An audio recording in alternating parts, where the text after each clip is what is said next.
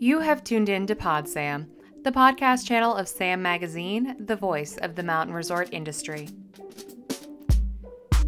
Shifts in consumer expectations and habits have historically been a game of inches and single percentage points. However, we're now seeing sudden, dramatic changes in how guests interact with mountain resorts, what guests need and want from resorts, and even how guests see resorts fitting into their lives. There's an awful lot of unfamiliar terrain for ski area marketers to navigate when putting together their communications plans for the 2021-22 winter season. So we're huddling to find some answers. This huddle conversation was supported by Doppelmayr. We'll start the discussion here with Sam publisher Olivia Rowan. Okay, well, thank you all for joining us today for our Monday Huddle. I'm Olivia Rowan, publisher of Sam Magazine, and joining me as co-host is MJ Legault. She is the principal and co-owner of Origin, which is a marketing and creative and content agency specializing in outdoor sports. And MJ has been working with several resorts and outdoor manufacturers across North America, including Lululemon, LL Bean, Tiga Motors, and resorts including Jay Peak, Whistler Blackcomb, and Taos Ski Valley. Awesome. Thanks for having me. Welcome, everybody. We have a lot to go through today, and I think it's safe to say that there has never been a winter season like the one that we're about to get on, not only because we don't quite know what the heck is going to happen, but also because what in the past were really small little shifts in consumer expectations and consumer habits, what we're seeing now are really big, sudden, dramatic shifts in how guests interact with mountain resorts, with, what they want from your resort and even how they see resorts fitting into their lives. So there's an awful lot of unfamiliar terrain for mountain resort marketers to navigate when you're putting together your communication plans for this upcoming season. And today what we'll do is explore some of the factors to consider, and we'll speak with resort marketers about their insights and their considerations. So having just watched some great football yesterday, I thought we'd put our situation in game terms. So we played a lot of defense last winter, just trying to stay ahead of the unknown. And finally, at the start of the summer, we were ready to play a little offense with the vaccine rollout and get back to sort of promoting the fun and the adventure of what we put on offer at our mountain environments. But then the Delta variant came at us and had other plans for us. So we're huddling today to share what we're thinking, where we are in the process. It kind of set folks a little bit back and need to rethink some of their marketing plans. So let's start with an introduction and a quick check-in with our guests about the situation right now at their resorts. We'll start with Tyler Lamott, who's the Chief Brand Officer at Jackson Hole, Wyoming. And Tyler, summer looked super busy in Jackson Hole with all that pent-up demand. But as the Delta variant and COVID surging again, what are the challenges heading into the winter as one of the destination resorts on our panel? Yeah, thank you. And thanks for having me. It's a pleasure to join and see everybody. Real quick, just on summer, yes, records were broken all across the board in park visitation, obviously Teton and Yellowstone, the town of Jackson, but also out here in the village, all the activities essentially pretty much broke records for us across the board. So as we go into winter, I think a lot of that anticipation of people wanting to, again, escape in activities that they feel safe doing. I do think skiing and snowboarding will continue to be that. As we look at Delta as it's started to emerge, we know obviously how to run in COVID operational protocol situations, since we did that very successfully last winter and as well through summer. So as we now are in this zone, one of the key things, specifically later this summer, really just a few weeks ago, the town of Jackson, as well as Teton County, did issue a mask ordinance for all indoor locations, vaccinated or not. And so that was obviously a welcome recommendation, and then eventually a rule, which of course we followed. So all of our indoor facilities through the last little bit of operation this summer are now essentially requiring folks to mask up. So that's great. That helps a lot of our frontline workers. As we go and now look into winter, that ordinance will stay in place into December. And things are, of course, are changing in real time, and we'll follow whatever that guidance is. But that's essentially where we're at as it relates to social distancing requirements, group gatherings, et cetera. that really hasn't come into play as much in terms of being able to issue formal guidance there. But again, we know how to do it. We've done it rather successfully, and we'll be navigating. I think the other one that's just the unknown, and I'm sure this will be part of this discussion, is staffing and housing, which just continue to be a major issue for everybody. So those are a few things that we see. There's a lot of operational things I'm sure we'll get to in further questions, but we know how to do it. We know that there is a lot of pent-up demand, and we will put the bootstraps on, and we will protect our guests and protect our employees once again to whatever measure we have to. Thanks, Tyler. Hugh Reynolds, VP of Marketing and Sales at Snow Operating, which includes Mountain Creek and Big Snow in New Jersey. What are your biggest challenges heading into winter, and what are you excited about? I think our biggest challenge heading into this winter is, last winter, we were certainly a COVID silver lining example, being suburban day visit based resorts that sit in a massive population center. We saw unprecedented demand last winter, mainly in midweek visitation, driven by the fact that, schools were remote and most people were working from home.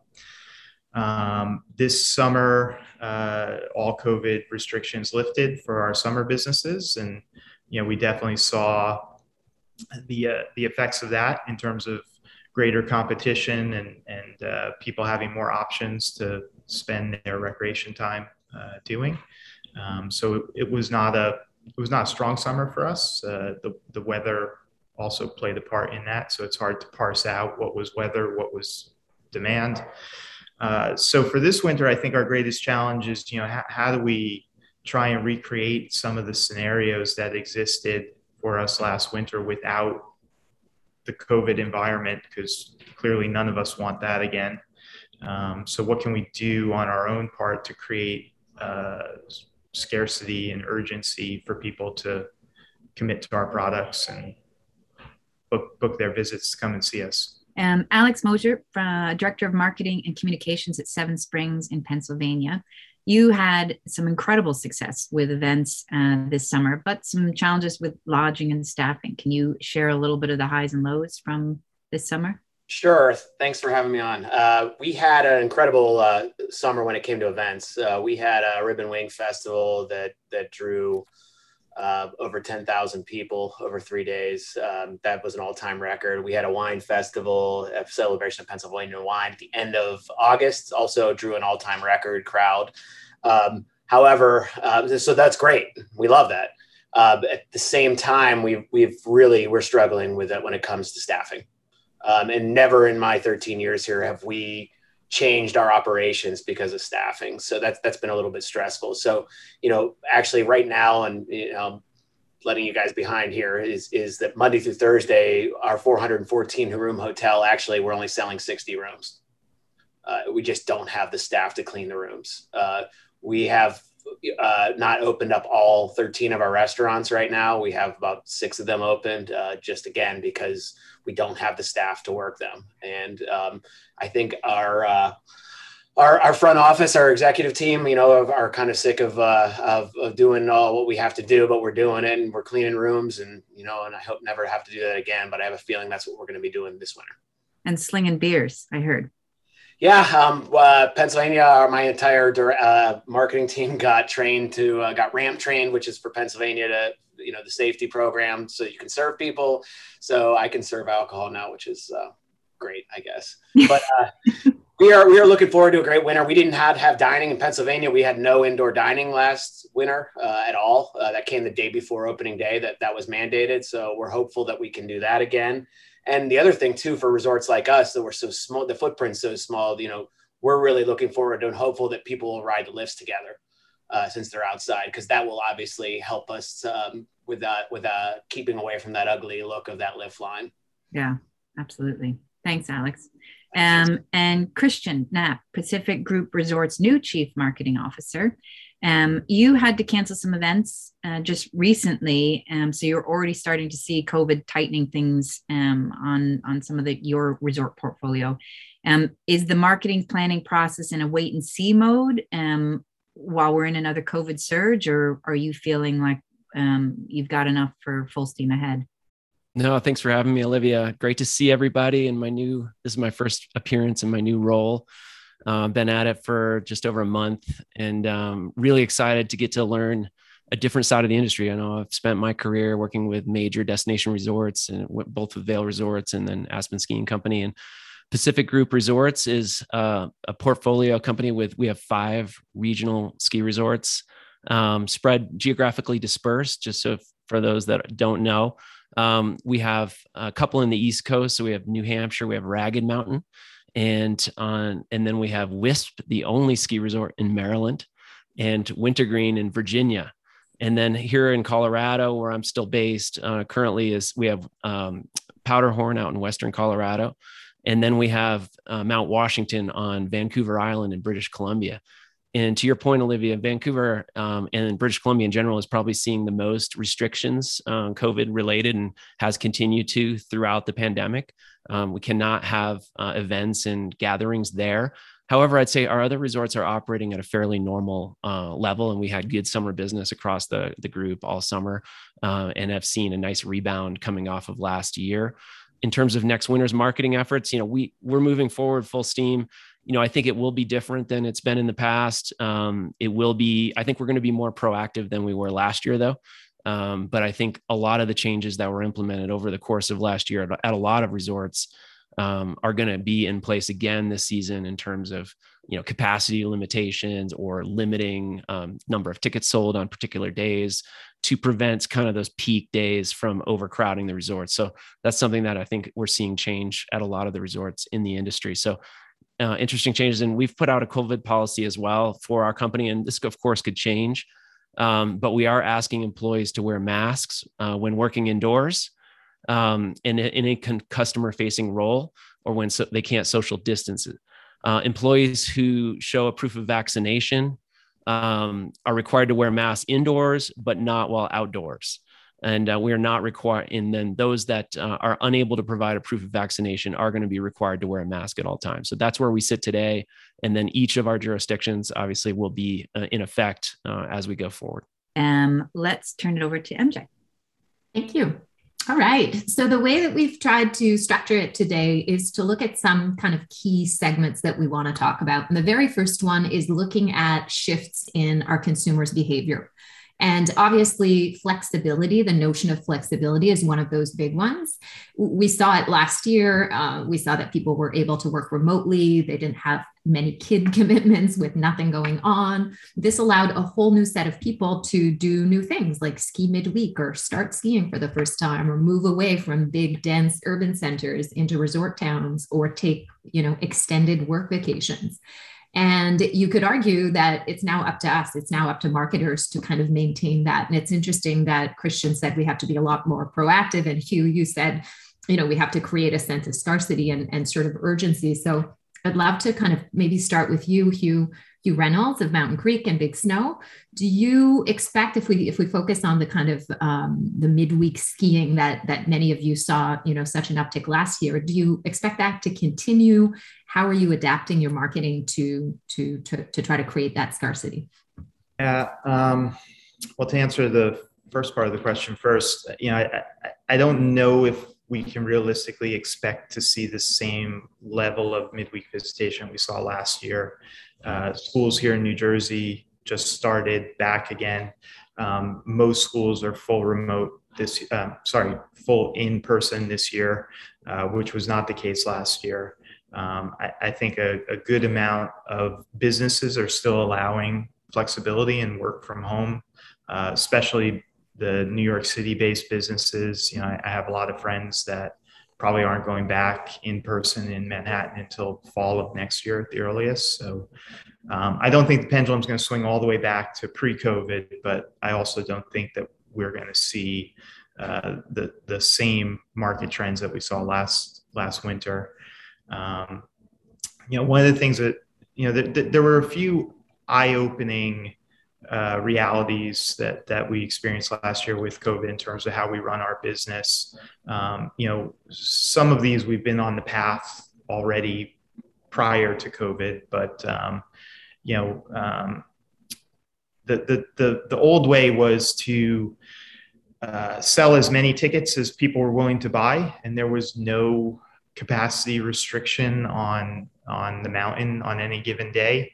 I think that does a couple of things. I think it diminishes the guest experience, which we all know, but it also devalues the product. If you look at Broadway show model is, how does a Hamilton ticket sell for $3,000? It's because there's only a limited amount of them, right? So we've been playing with creating scarcity by limiting the amount of tickets that we're going to sell, and that's something we're going to continue post-COVID. So, even if we're not required by the state this year to limit our capacity, we're going to continue to self-regulate on the amount of day tickets we will sell. At Mountain Creek, we are very heavily a pre-sold revenue model. We'll sell 50 to 60% of our total admissions revenue before the season begins. So we had already made that shift in our pass sales strategy a few years back. And to give perspective of how successful that has been for us, we launched our season pass sales on Wednesday of last week. We expected to sell a certain number of passes in the month of September. We sold all of those passes in less than 48 hours. So we sold more than a month's worth of passes in 48 hours just by following a quantity-driven strategy versus a date-driven strategy.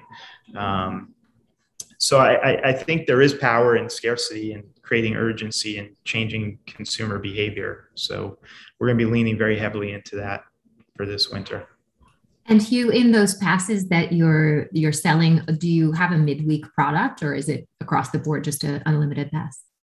So that's another trend that we've been, moving towards. It's simplification of our products. So we, going into this season, we previously sold 8 pass variations, which were whittled down from 16 or more a few years back.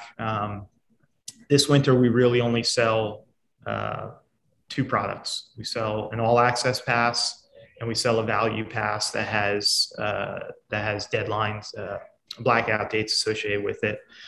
We flattened all of our age discounting, so it's one price for all.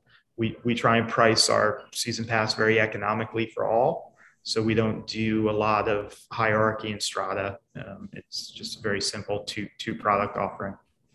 All right, so let's turn to Christian on the same topic. Your portfolio, as you mentioned, you have in BC, you have in Virginia, Maryland, New Hampshire, you're in Colorado.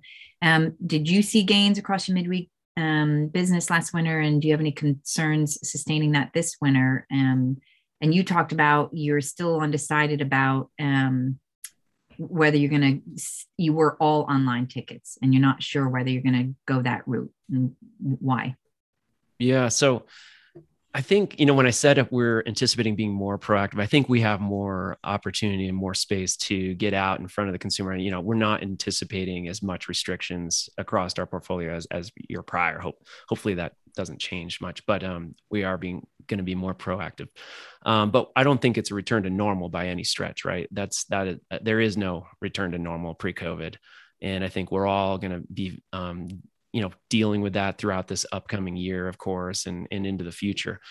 So similar to Mountain Creek, we basically eliminated all on-site lift ticket sales at all the resorts last year.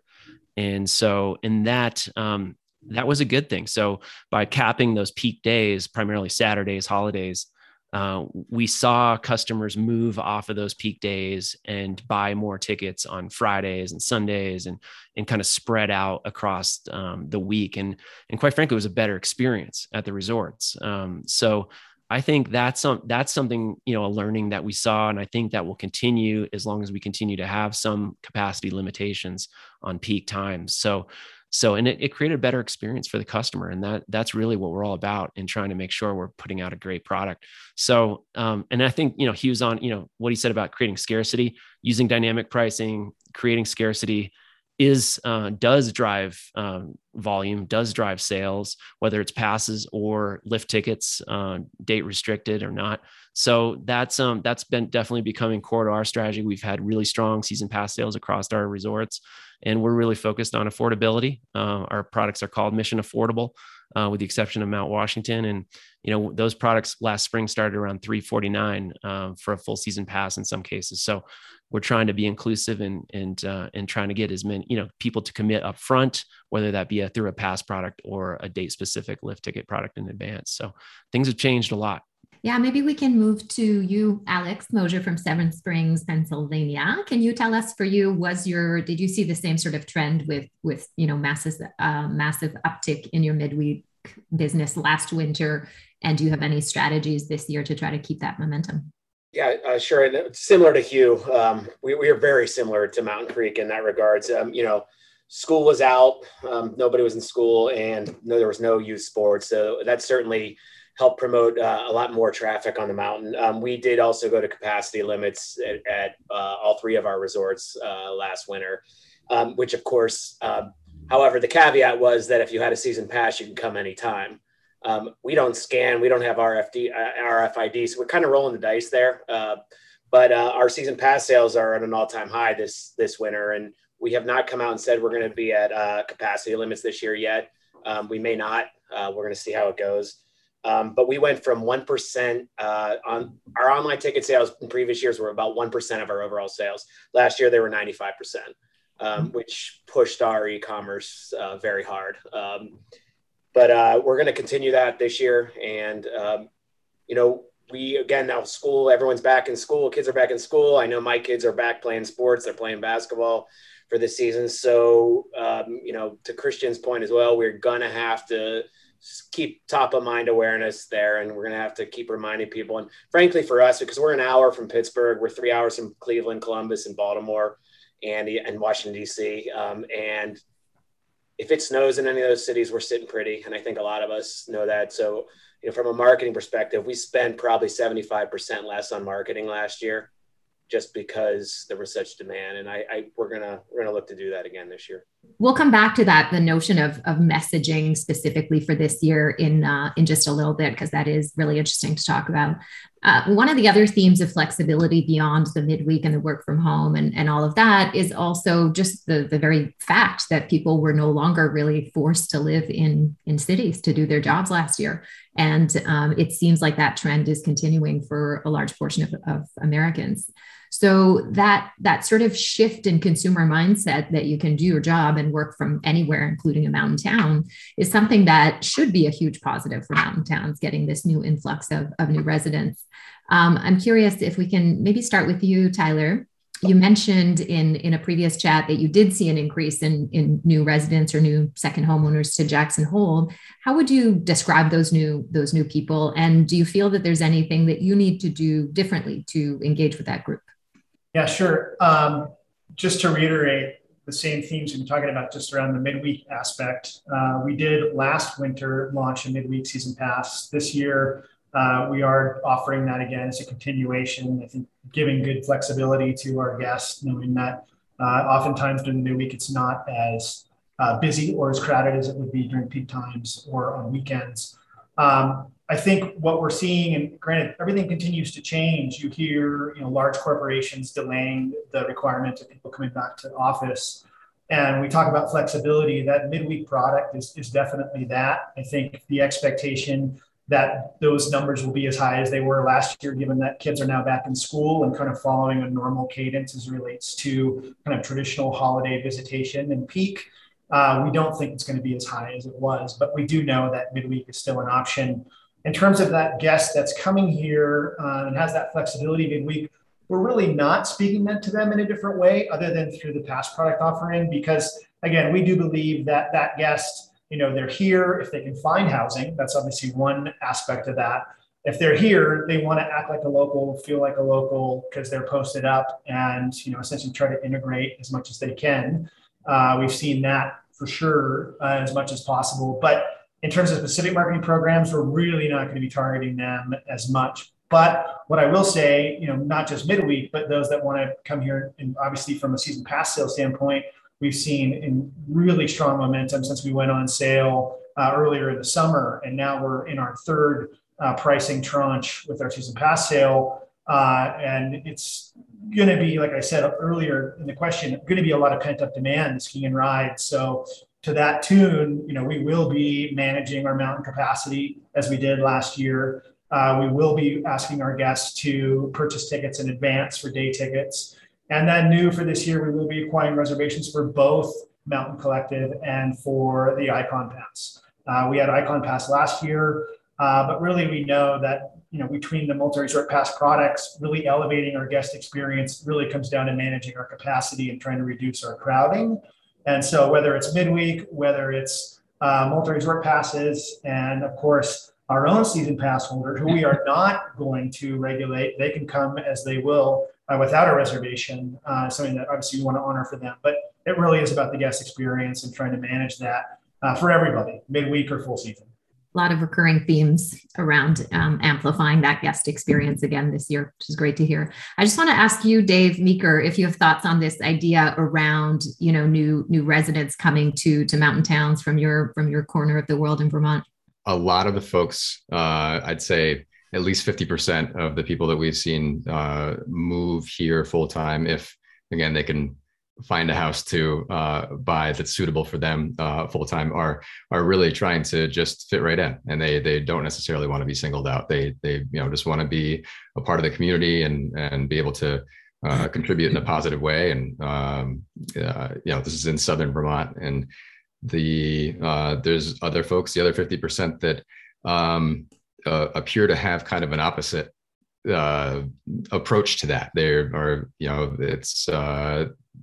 looking to have the community adjust to them in a way, and being singled out doesn't appear to be something that they would be opposed to. And again, this is anecdotally, but just like everywhere else, the real estate market around here has been bonkers. And so the folks that have wanted to just fit right in are mostly younger families, people that are, coming here with their kids and everything. And it seems to be folks that are not here with kids and maybe are deciding to retire early here or coming up here to work, empty nesters and such that are, could probably use a little bit more attention from the resorts. And Dave, do you think those are permanent moves? The younger families, I do, because all of the younger families that we are aware of, and they all work remotely for the most part. Either that or they have found jobs, either teaching or doing something else in the area that are sustainable jobs. And but for other folks, there are definitely some people who have already moved, that moved up here at the height of the pandemic and paid a premium for their house and decided that winter in Vermont wasn't necessarily what they expected. And so they decided to, I don't know where folks went, but again, there's a handful of examples of people that decided that, it seemed cool at the time. And, but, once they figured out that they had to shovel and it does get below zero and everything like that, that kind of changed the tune. Well, this kind of is a good segue into the other segment that we want to dig into, which is new participants, like brand new participants to skiing and snowboarding, which we know there was a lot of in the last season. And it was actually during a SAM huddle back in March of last year that the Outdoor Industry Foundation released their really fascinating report on new participants during the pandemic, and the motivations, the barriers to be aware of. If you haven't seen this report, you should absolutely read it. It's got a lot of interesting data points, but in short, that report speaks to a couple of traits of these new participants. They're more likely to be women. They're more likely to be younger than our traditional snow sport or outdoor sport participant. They're more ethnically diverse. They're from urban environments. They index more from city environments, and they're slightly less affluent than our traditional outdoor participants. So I'm going to start with a basic question, like, are you seeing this at your resort? And that from a marketing standpoint, if you are seeing, a younger, more ethnically diverse, kind of different audience, are you representing this new participant in your marketing? Christian, can we start with you on that question? Sure. I'm still getting oriented. Only a month into the new role, so I don't have all the stats and demographics at my fingertips yet. And I'm starting to spend time at the resorts and And, I think just by nature of our resorts, they are regional, local, resorts that are drivable distances from major metros. And I think just what I'm seeing so far, even on the summer side of things, is it is a more ethnically diverse group of folks than I'm used to seeing, certainly at, some of the premier destination resorts out West, different types of consumers. And, we have, again, like I said earlier, we have a very big push around affordability for our products. And both our passes are extremely affordable. We do a lot of, discounting on tickets too, if you buy in advance. And we have some very aggressive free learn to ski and ride programs. I know a lot of resorts do that. We definitely are leaning into that, particularly at Ragged Mountain in New Hampshire, where we offer anyone who's a never ever a 3-day all inclusive free package, basically with lift, rentals, and lessons for 3 days, and then a full season pass after that for, I think, like $29 or something for that first year. So very aggressive. We have a similar program out in Western Colorado at Powderhorn, where we're really trying to get that in front of kind of this next generation of ski and ride enthusiasts who may not look like the previous generation. And I think that's been great for our industry. I think it's something we all need to focus on and lean into. And it's something we're going to continue to be focused on as a company. Fantastic. Hugh, it seems like an obvious question to kind of move on to you, knowing, your mission and where you're at. I'll ask you that maybe as a starting point, that same question. It's interesting operating where we operate. Big Snow, we introduced almost 80,000 new participants to the sport last year. More than 50% of our guest makeup and our team makeup here at Big Snow is BIPOC. So I can't say minority because they're the majority here at Big Snow. And we get asked quite often, how did you find such diversity among your team? How do you create that diversity in your guests?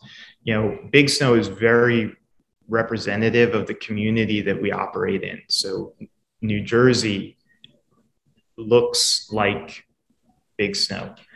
On the same note, Mountain Creek, which is also in New Jersey, and it's only an hour away from Big Snow, we struggle to find that level of diversity in our team and also in our guests. We're certainly more diverse than a lot of the destination resorts out West or resorts that don't reside in the population center. But we've never seen anything to the level that we see at Big Snow. So, it's been an interesting case study looking at the two resorts.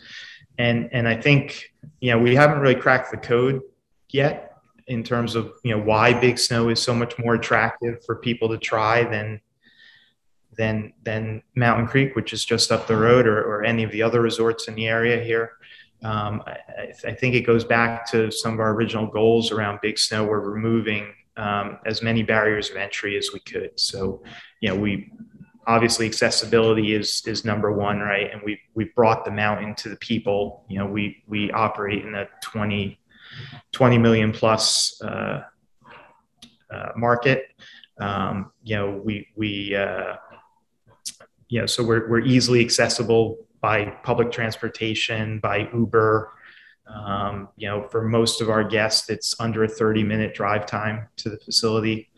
And then, on our product side, we've priced everything very affordable. You can get, and we give you everything you need. So in addition to the hard good equipment rental, we also give you your outerwear as part of the rental. And it's $69 to have your first on snow experience, and we give you everything you need except for a pair of socks. So, so I think, removing those barriers have made it much easier for us to attract a new guest.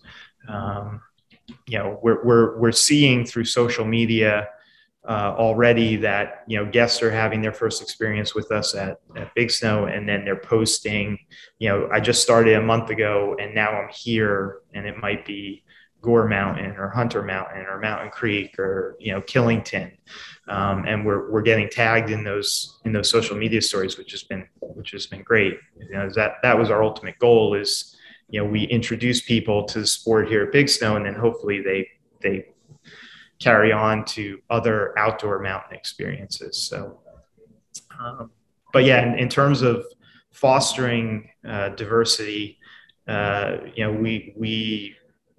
just lucky to be where we are, and hopefully, just as our guests are migrating to other resort experiences, our hope is that we're gonna introduce a bunch of BIPOC industry team members that will then want to go and continue in this industry and work somewhere else down the road. 100%.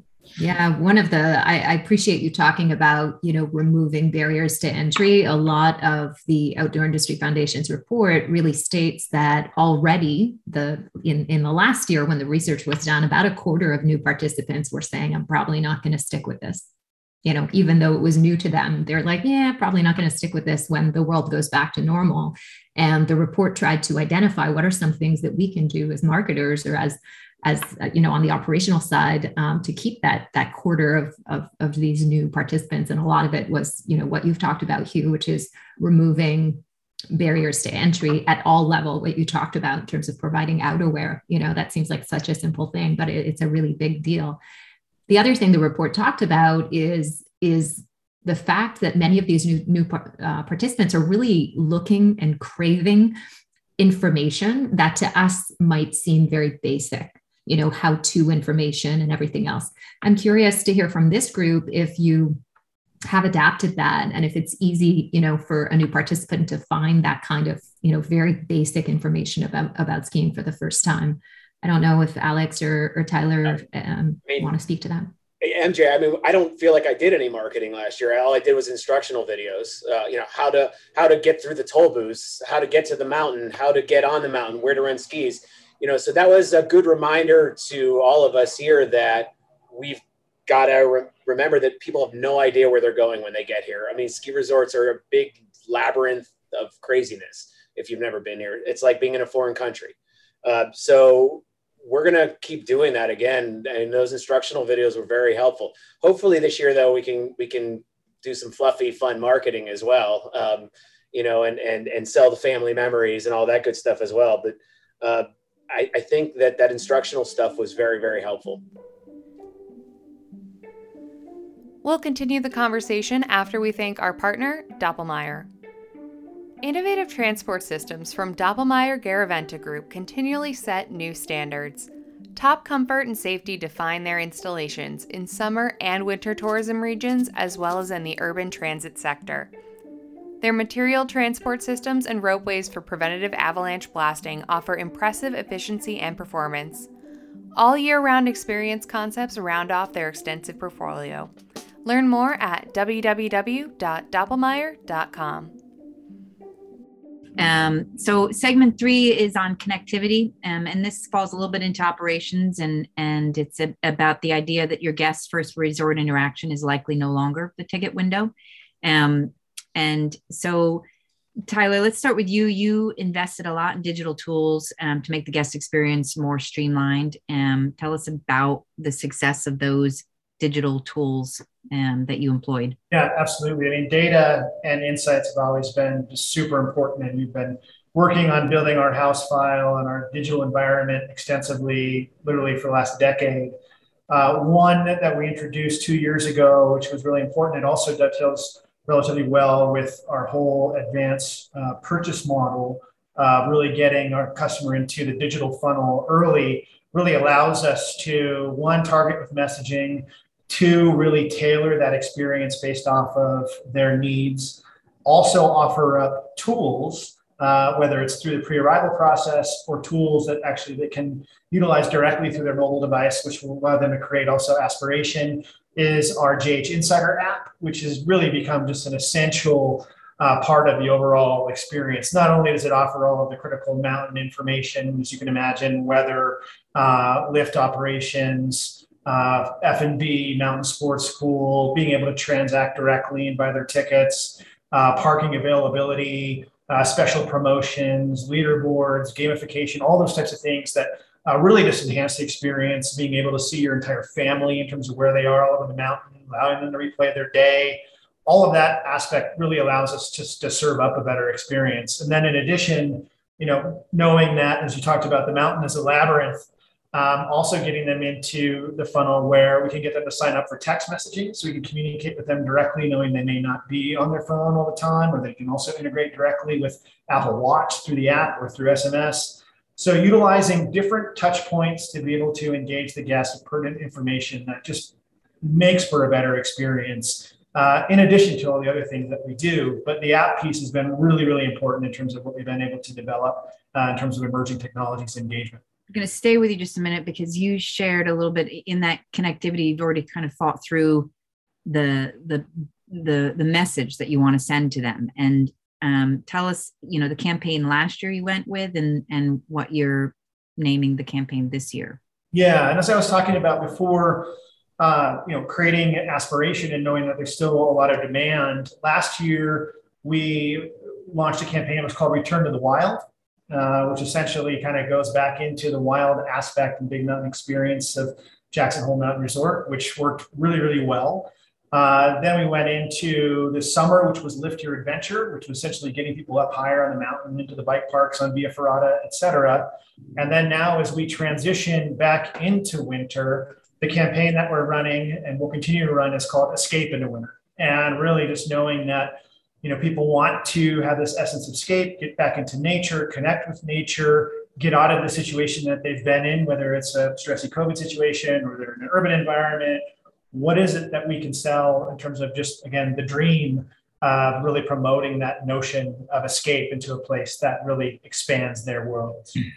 Alex, you didn't have, you said not so much the digital tools, but you started back something that was already at your disposal, the toll booth. So that's sort of your first connection with the guests right now. That's new, that you had in COVID out of necessity.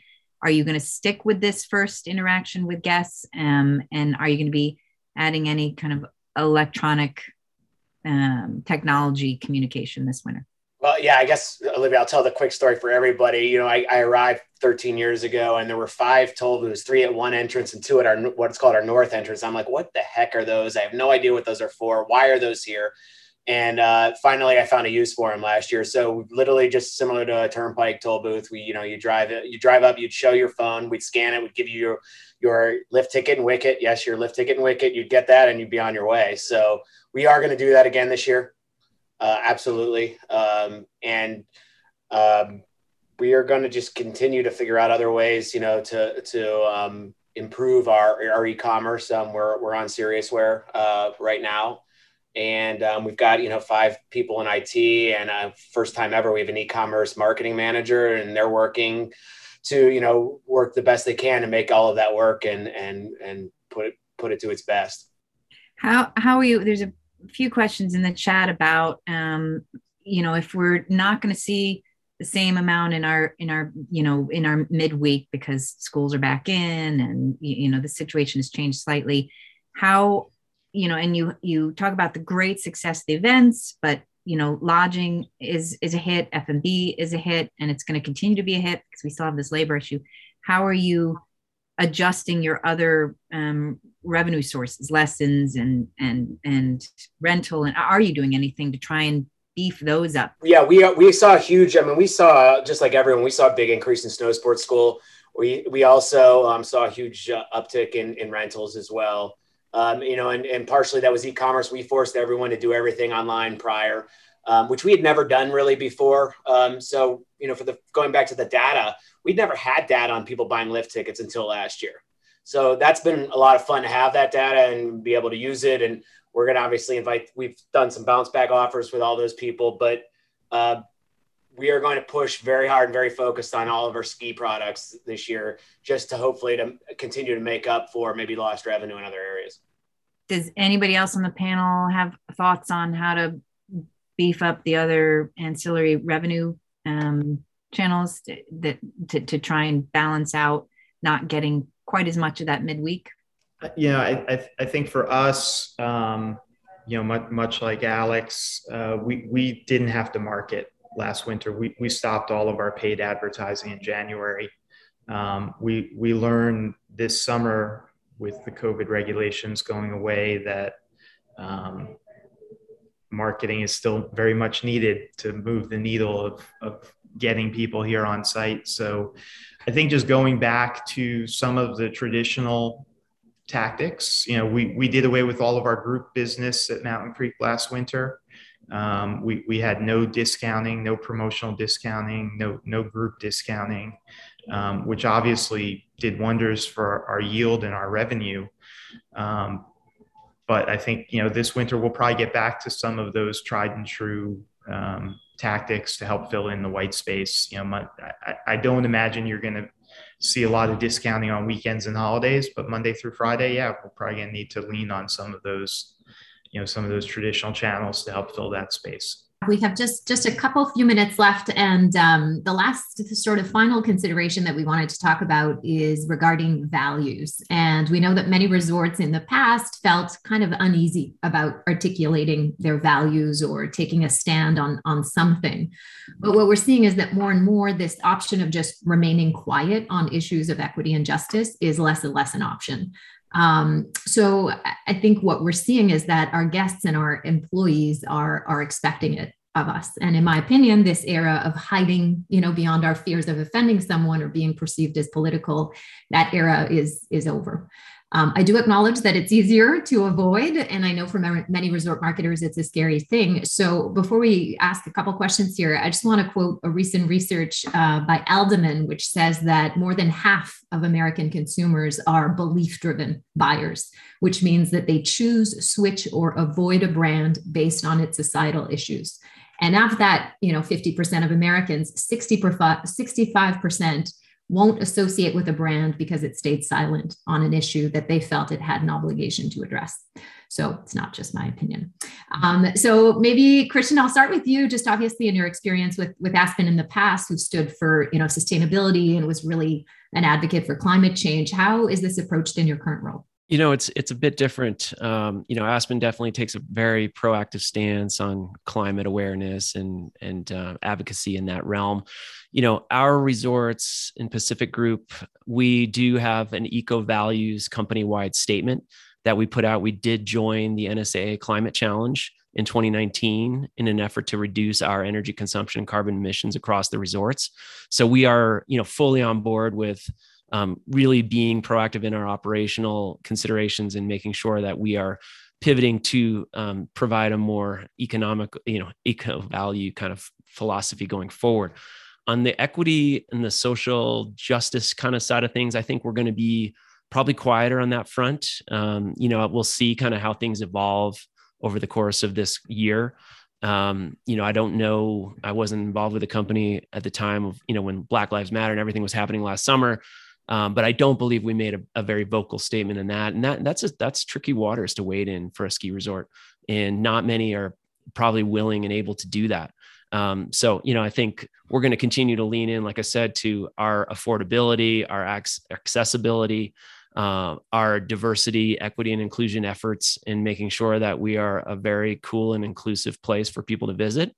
And for both our staff and our employees, I think that's important as well. Maybe we'll move it to you, Alex, the last person here. I know in our previous discussions, you said, we've got an intense 90 days to drive revenue. So with that mandate, do you see a place in your marketing for taking a stand, or do you want to just leave that aside? Personally, I would love to take a stand, but from a company standpoint, we are about all that, but there's just not enough room in there for it. And maybe that's a mistake on our part, but again, we are just very focused on getting people out up to the mountain for winter adventure and making family memories. Fair enough. I think I have one last minute. Hugh, I'd love to hear your perspective on that. Yeah, we've had a lot of conversations as a company about this. We don't want to be activists, and everything is so political these days. But there are certain things that are in our DNA that we want to be on the right side of history on. So we're not afraid to let our guests know where we sit on certain issues, and if that means that we're not the right resort for them, we're okay with that. there's plenty of other resorts that people can choose from. So, we were vocal with Black Lives Matter and George Floyd. The rise in Asian hate crimes in the New York City area this past summer. We've always been advocates of, equity and inclusion. And, we want to create resorts where everyone feels welcome and invited to the party and represented. So, if we see something that we feel is wrong, we're gonna say something, and we hope that that's also backed in our actions and our behavior, so that we're not just looked at as waving a flag or being jumping on the popular trend of the month. So it's a hard balance, but at the end of the day, I think it just comes down to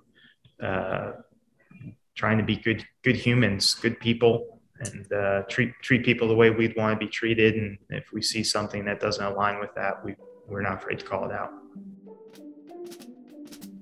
Consumers are changing, and the mountain resort industry needs to change with them. Join the community by subscribing to SAM Magazine and get 6 issues of content tailored to the challenges facing the industry today. www.saminfo.com/subscribe. Thank you to our partner Doppelmayr for their support of this Huddle conversation. Our theme music is by Breakmaster Cylinder. The Pod Sam advisor is Alex Kaufman, the Wintry Mix podcast guy. I am Sarah Bordeev, and thank you for listening to Pod Sam.